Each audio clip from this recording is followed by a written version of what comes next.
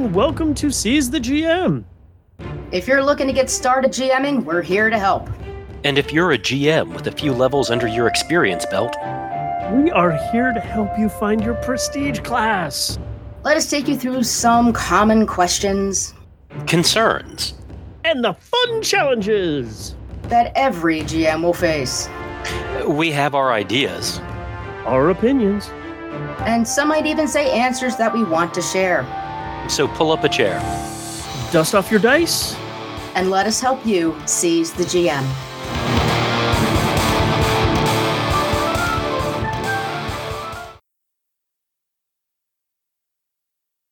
Hello, and welcome back to another episode of Seize the GM. It's good for you to hear us. I'd say for us to hear you, but it's podcasting. You know how that goes. Right. Well, we don't have those chips embedded in our heads yet to let us hear the thoughts of the fans and the accolades that we deserve. You don't? I mean, you might not. I do. No, I guess in our own ways, we're all cyborgs now, aren't we? Yes. Yes, we are.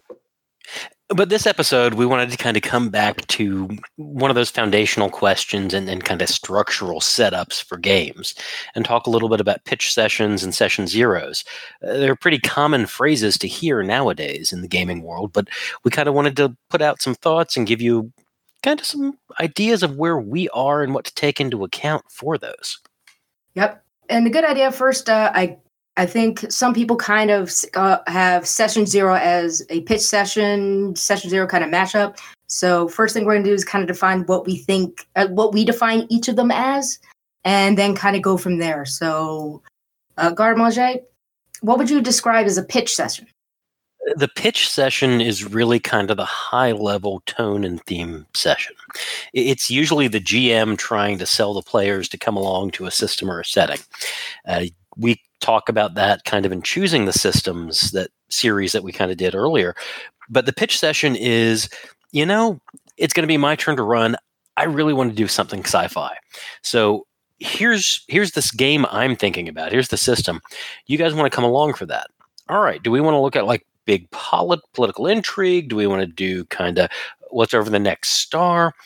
And get the players involved in that kind of big picture, what the Star Wars opening crawl would say for the game. That's what I see the pitch session as. Actually, that's probably one of the most brilliant ideas I've actually... Ooh, the Star Wars crawl. Wow. Okay. That's awesome. I'm sorry. That is like a brilliant way of describing it. Well, that is exactly what it is. It's kind of the elevator pitch to get your players on board for what you have as an idea to run. Now, it's just the idea. After that, if you can get them to say, yes, I am down for this, then awesome. But see, I've also done pitch sessions where I've had like 2 or 3 ideas, and I'm like, I've got this idea, and this idea. I can run all of them. Which one do you feel most interested in being in? Or for this one, there could be like, you kind of want like, you want to play kind of something like Lara Croft, Indiana Jones. Is like, okay, do you want more of the intrigue and finding, all right, what are the Nazis after this time kind of a thing? Or do you really want more of the action, dodging traps kind of thing? And which game systems might go into that, and discuss that with your players, because heck, they might know a system that you're not familiar with. Don't worry, it happens. It's cool. There's some really awesome systems out there. I found out by this. But then you're like, oh, you know what? That might work better for my game. And it helps you kind of gel, I guess. It molds what you're putting the jello into. Yeah, because like I said, pitch sessions are kind of weird because your goal is to pitch out your idea and see what everybody is kind of feeling in it. If they're just like, yeah, that's not really my thing, I don't really like it. Cool. But the thing is also that certain types of games or systems, while might not be everybody's bag, but it might be enough of the candies that you like in the bag that you'd be willing to stick around as this, like, I'm not a big fan of toffees, but I really like M&Ms, and we've got enough M&Ms. Because, you know, it might be able to get a good player who might not be all in on something, but it has enough of what they like, and they might be able to give it a try. And from there, we have to kind of define the other part of this, which is Session Zero. Dun, dun, dun. It sounds a lot more ominous than it is, folks. Trust me, it's not that ominous. Well, Session Zero is where you actually kind of get the players' characters involved. Make sure everyone's building characters that work together. I think we've talked about Fate a few times on here on the show, and that's got a really good example of incorporating a Session Zero setup into character creation because it actively involves other people at the table. It builds not only characters together, but builds character relationships so that there's a reason they're together. There's a coherent kind of theme running through them. And that Session Zero is the time it takes for people to build a character if they haven't used the mechanics before, and to make sure that they all actually will work together so that, you know, Zen isn't building a character over here on the right, and I come in with a character from over here that is completely optimized, mechanically superior in every possible way, but could not exist in the same basic neighborhood as Zen's kind of downtrodden private eye. Right. What? That is part of it. Like, that's one of the reasons why I do like a Session Zero. And I have actually been known to kind of incorporate the two of them together into one session from time to time. It kind of depends on the game. Because that is kind of a tricky thing if you're trying to do, like, okay, we're going to make and this is not a hit on the system, but we're going to play Battle Lords of the 23rd century. You cannot do a pitch session and a Session Zero at the same time. Not unless everybody already knows that game. Yeah, because that game is so fiddly and crunchy, you can't do it. And it's great. It is awesome for that. If you want that, that is a game for it, man. Because you can even, like, tweak what your helmet has in it. It levers upon levers upon levers, but it's a level of complexity and specificity that can take an entire session in and of itself. Or more. Mm-hmm. Well, that's before we even talk about the lore. For people who don't know that world, it's got some dense lore to it. And so it's hard for that kind of a game to get a pitch and Session Zero. I think that games like Fate and Blades in the Dark are probably really good examples of ones that you could do both pitch and Session Zero together. But I think that also goes to kind of some of the questions and things to take into account. By the way, these are all listed in the doodly-doo, including links to the Choosing a System series from episode 64, 65, 66. So, you know, go click, read, all that jazz.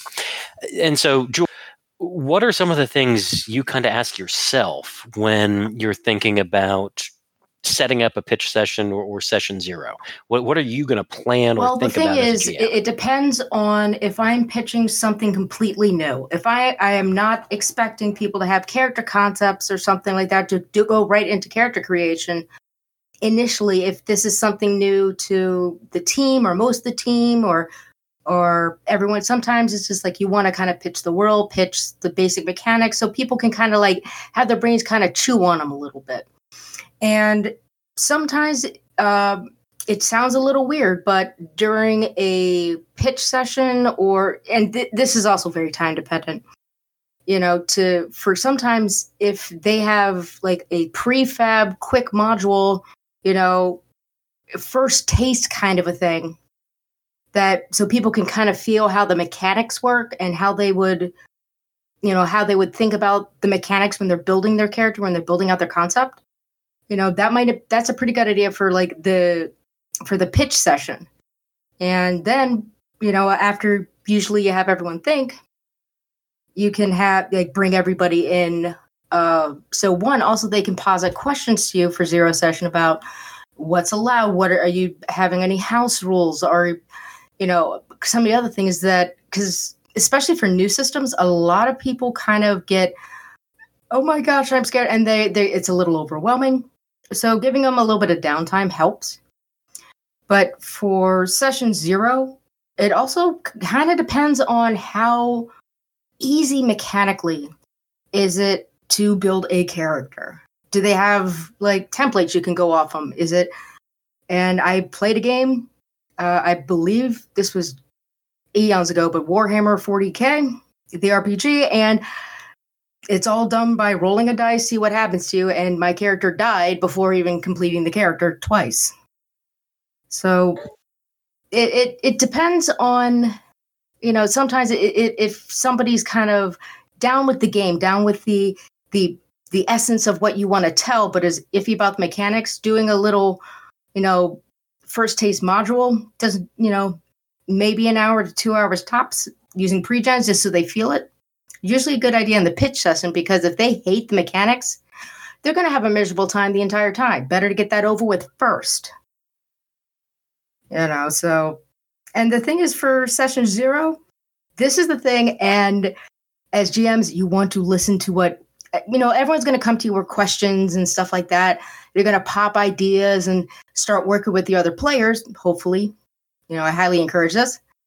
But sometimes they might bring up cool ideas. You can use MacGuffins and plot hooks, or, secret evil ninja thing that's targeting one of the players because they brought it up and you're like, that would be cool, Because sometimes they give you some great ideas to help flesh out the world that you're building for them, because it's ideas they came up with and you can make it kind of your own. So how about you, Garmoser? What do you like for your 0 sesh? And for after say everyone gets on the game, what do you focus on most when you're 0 session?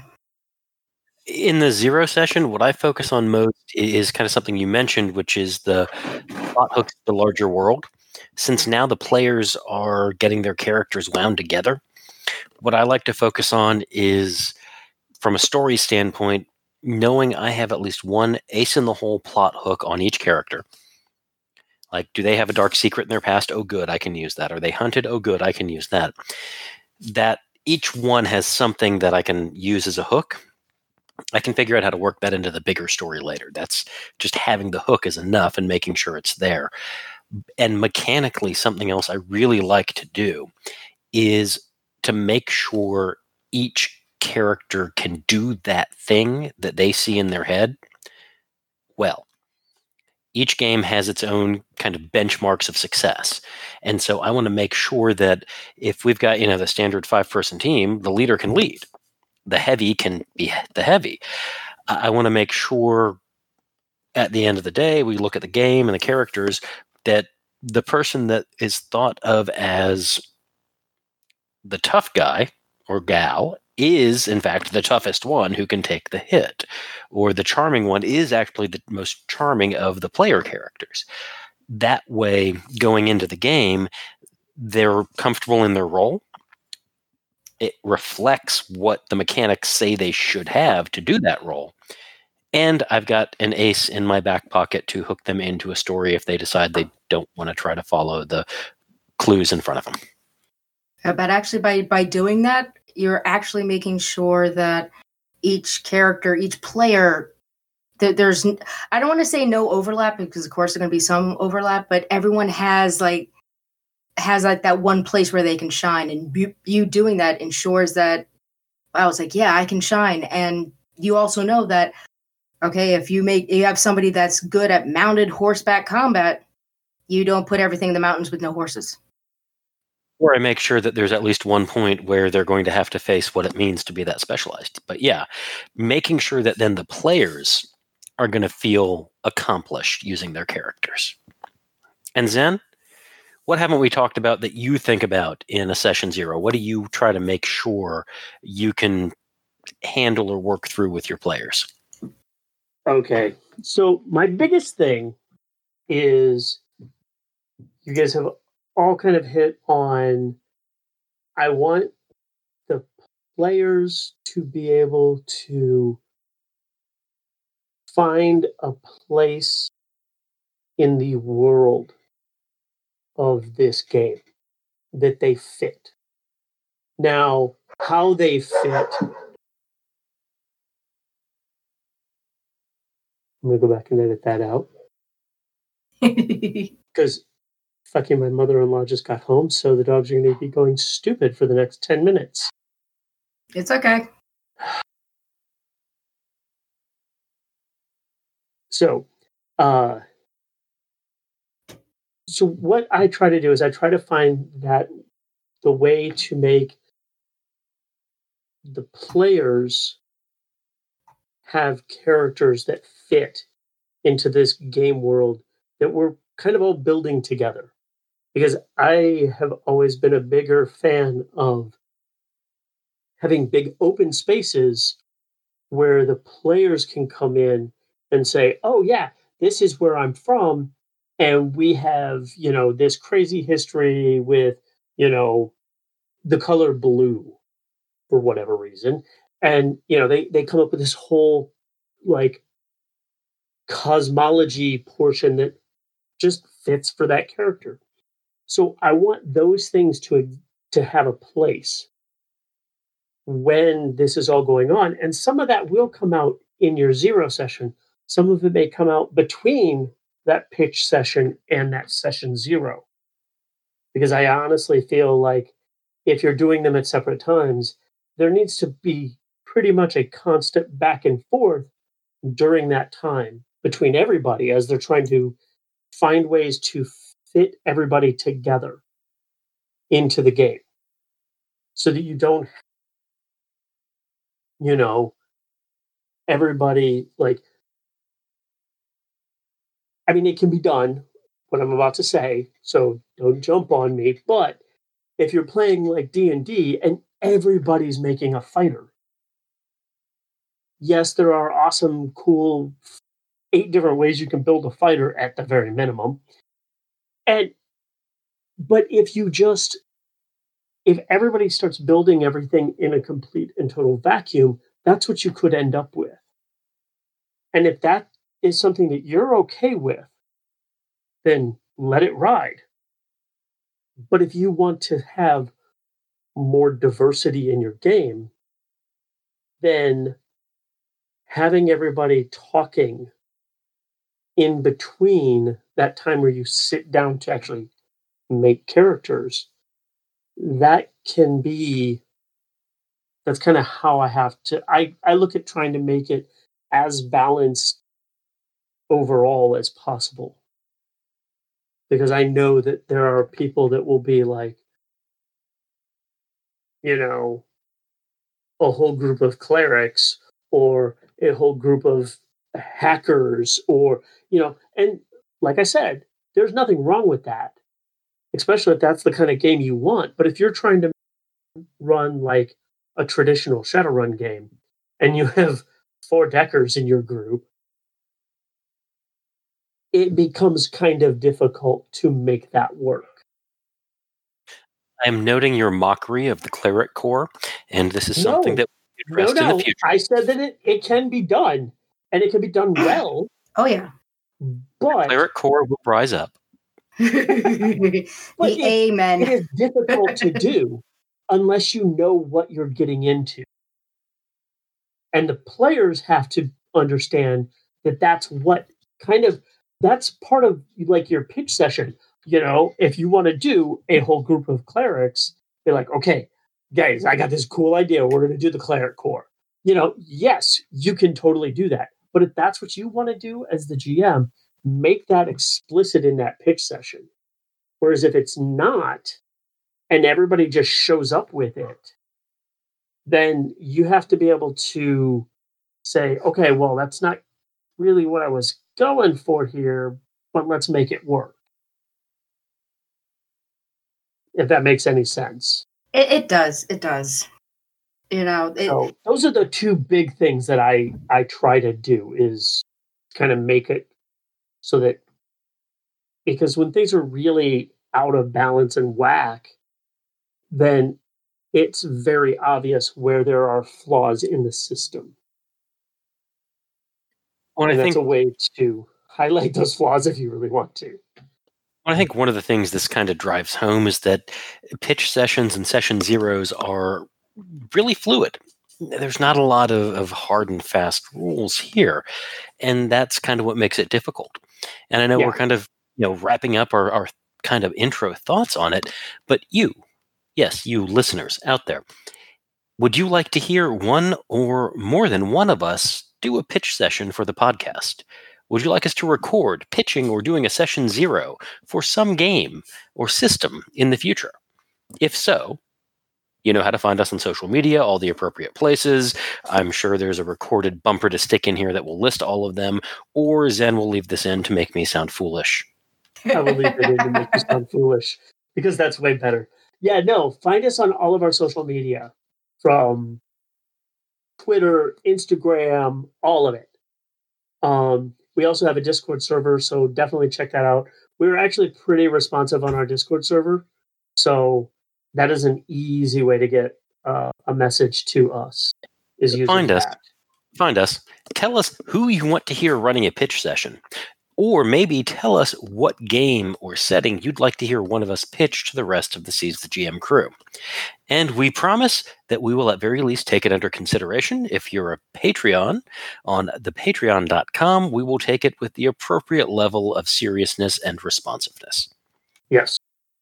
Yep. But the one thing, guys, is you got to remember when you're doing all of this, you're doing this so you and your friends can have a good time.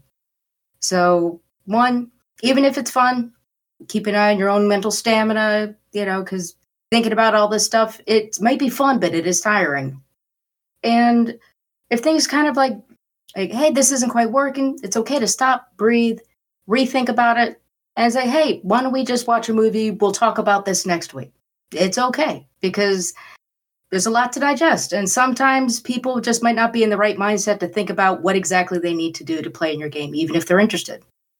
So be kind to yourself, be kind to your players, because you want to have fun. So what you're trying to do with these sessions is optimize your fun potential. Because if not, then it's boring. Why are you wasting your time doing something boring? True. Well, as we are so fond of saying, we have literally just barely scratched the surface on this one. So, we're going to go ahead and wrap it up, and we're going to roll on into our stat blogs. System-neutral pieces that can be worked into an ongoing game or inspiration for your next big game event. Zen, go. I am out. I apologize. I got food poisoning over the weekend, and I am still fighting that off. So I apologize. I'm out this one. Okay. All right, odds or evens? No, he got me. Okay. He got me. All right. The Monks of Distan. The sting of incense burns the eyes and the nose. It was hard to see in this dimly lit room when you added the clouds of incense on top of it. In the back of the room is a shadow. It seems to be a robed figure. Of course it is, you think. I can do this, you tell yourself. No one will be able to stop me. You go to close the distance, and each step forward appears to make the distance greater. As each step makes this seem more like it's going to be impossible to close the distance. Running is a very short-lived exercise in futility. When as you stop, the distance seems to become fluid, and you're just inside the tent. How do you close the distance? The monk said something stupid about looking back the way you would come.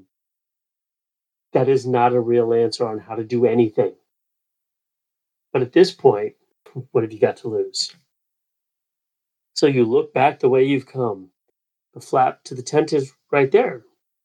You cannot see the marks on the ground that you took to get into the tent, though. Taking a step toward the flaps, you feel the distance grow. Reach out to grab them, and there's nothing to grab but air. As you've traveled in just the blink of an eye, the distance of a league or more.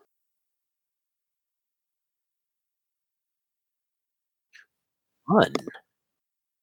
Oh, wicked, dude. Wicked. I like that. I've been playing around with this idea of them for the last several months. So, Nice. I like them. okay. So, Gardemonger, what have you got? The legendary Battery of Tunaki. I mean, these things are supposed to be chrome, right? Shiny and minimalist with sharp angles and bright lights. It's called a battery of immense power from the South Pacific, attributed to the legendary Tunaki Islands. But what is it really that you've found? It's hard to know what to do with this Baroque creation. No edge exists. Instead, rounded planes meet with ornamentation and embellishments across the entire face of this thing. Some kind of capacitor, as it was described. Several of the nodules are kind of warm to the touch. And they glow a light purple when the sun is down and the moon is up. It is silent. Well, not just itself. As you draw near, every other sound seems to melt away, and you grow slightly chilled. You run your hands across the expertly worked surface and ask yourself, how could you open this battery?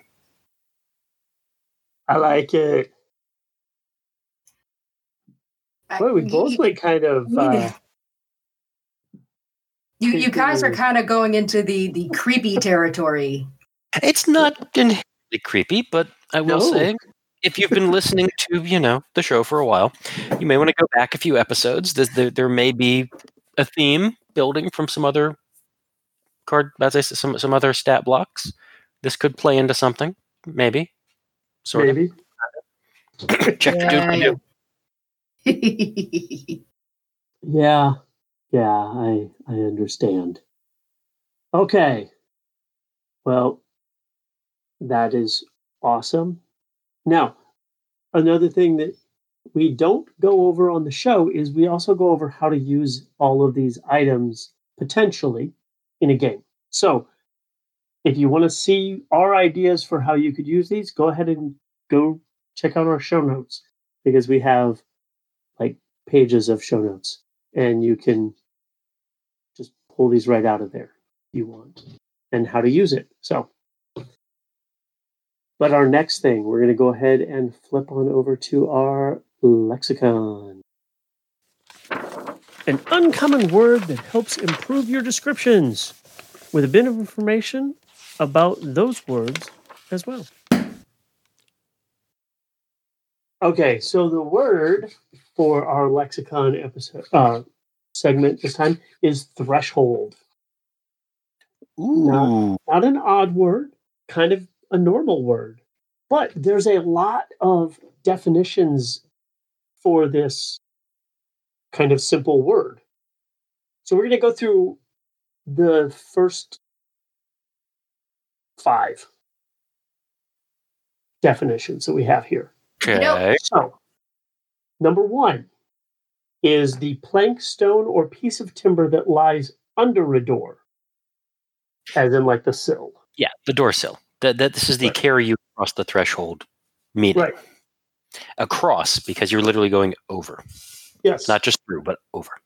But over, yeah. And then you have the second definition, which is technically there's 3 in this. So there's 2A, which is a gate or door. And then B, 1 is an end or boundary. Specifically, the end of a runway is called the threshold. And then the other one in the 2B2 entry is the place or point of entering or beginning. So like the onset of something. The threshold to adventure. Yes. And then the third definition, 3A, is, I know there's so many of these, is the point at which a physiological or psychological effect begins to be produced, such as a high threshold of pain. I think that's what most gamers can understand. Right. And then 3B is a level, point, or value above which something is true or will take place, and below which it is not or will not take place. So these are some cool ways that you can use this really simple word other than, going through a door and referring to it as, instead of a door, as a threshold.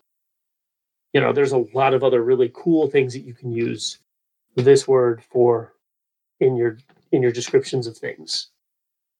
So now the history and etymology for threshold is kind of long, and it is Middle English, which is threshold, which is from the Old English threswald,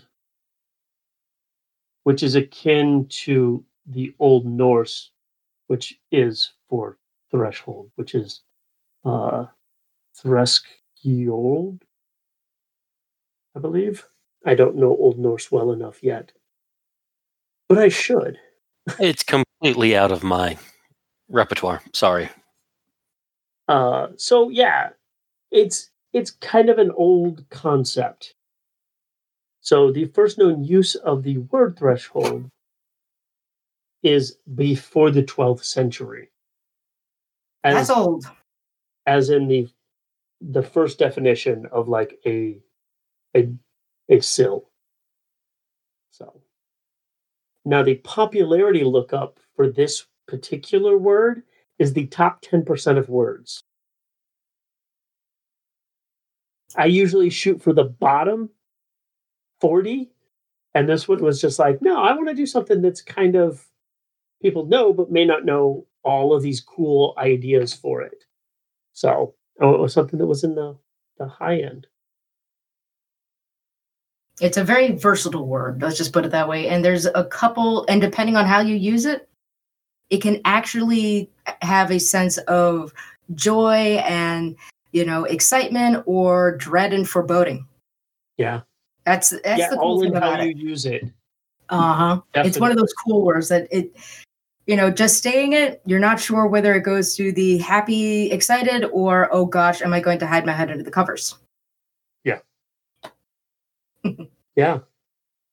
So, well, folks, that is our normal stuff. So we're going to go ahead and hit some closing remarks, and then we will call this show wrapped up. Jules, go. All right. I've been thinking a lot about kind of like the passing of the torch, and I started watching Batman Beyond because, well, I've been sick, and honestly, it's brilliant. This is, it's the spin-off of Batman the Animated Series, so they also got some ruddy, brilliant voice acting in there. And honestly, it was really, really interesting to see how that interplay between villain and hero changes when you have a new hero that's donned that mantle, but deals with it in extremely different ways. Terry McGinnis, the new Batman, starts verbally sparring with the Joker. And it's pissing the Joker off because he can dish it, but he couldn't take it.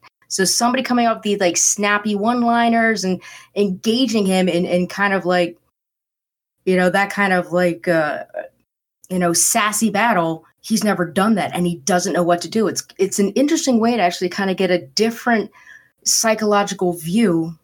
And also the story with Victor Fries. And if you thought he was a tragic victim in Batman the Animated Series, oh my gosh, this one broke me. It broke me. So it's interesting because you get to see, it's like, okay, you have a big bad, and now you get to see, okay, what happens if you have somebody else that's, interacting with him, still in that hero role, very different personality. So I loved it. It was fun, and honestly, the music they got for that just works so good. So Nice. Go watch it, enjoy it, have fun. Yeah. I agree. Amazing, fantastic, marvelous show. Love Batman and Batman Beyond. But I'll go ahead and tell you to do your best to hunt down Brimstone. A truly underrated late 90s TV show. Gone too soon, had half a season, 13 episodes. Is not currently streaming anywhere, and I'm not sure if they ever re-released DVDs. By the way, if you have a copy, contact the show. I'd like to speak with you about how to buy them from you.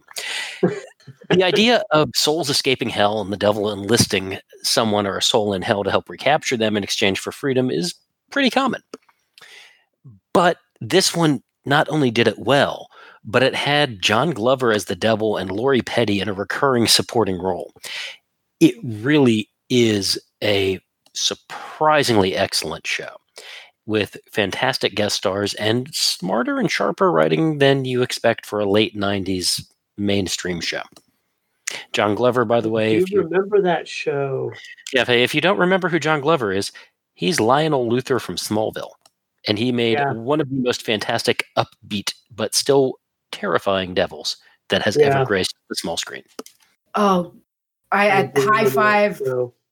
Oh, if only the thing is, like, if only that shows that evil kid does not have to be big spooky. It could be classy as all get out and utterly terrifying.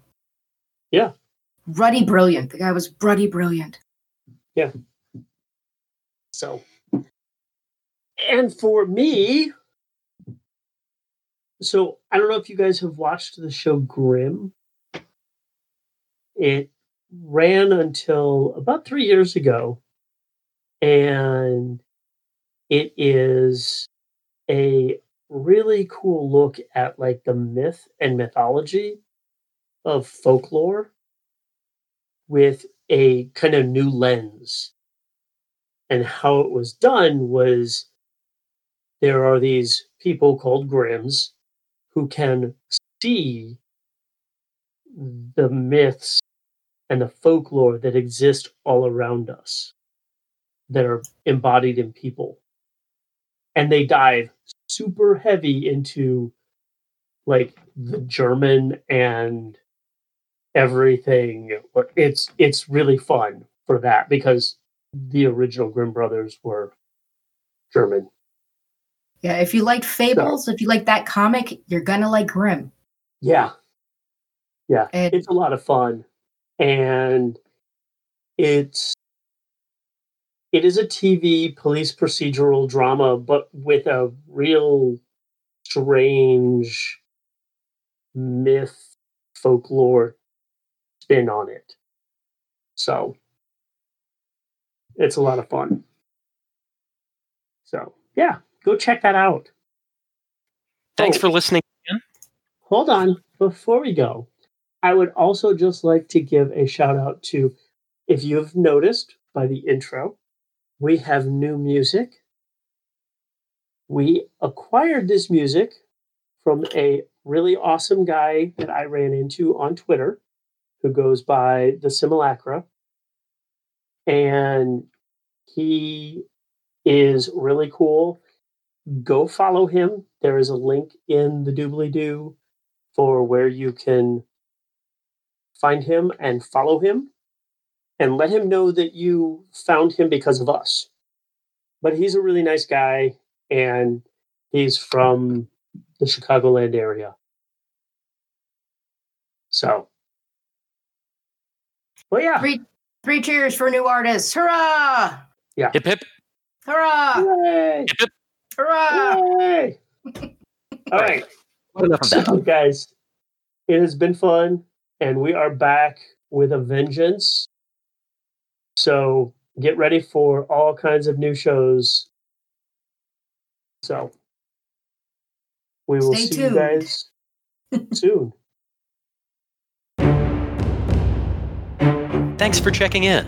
It was a blast sharing our thoughts and ideas on our topic. We hope that you had a great time with us and can hardly wait to share the next show. In the meantime, let us know how you handled this topic in your own games. You can find us on most social media platforms, especially Twitter, Facebook, and Instagram. And if you want to follow us, search for Seize the GM. And if you just want to follow one of us, search for our names on the social media platform of your choice, or go to seizethegm.com for convenient links. Seize the GM is released under a Creative Commons Attribution, Non-Commercial, Share-alike 4.0 international license. All copyrighted material referenced herein are held by their respective owners.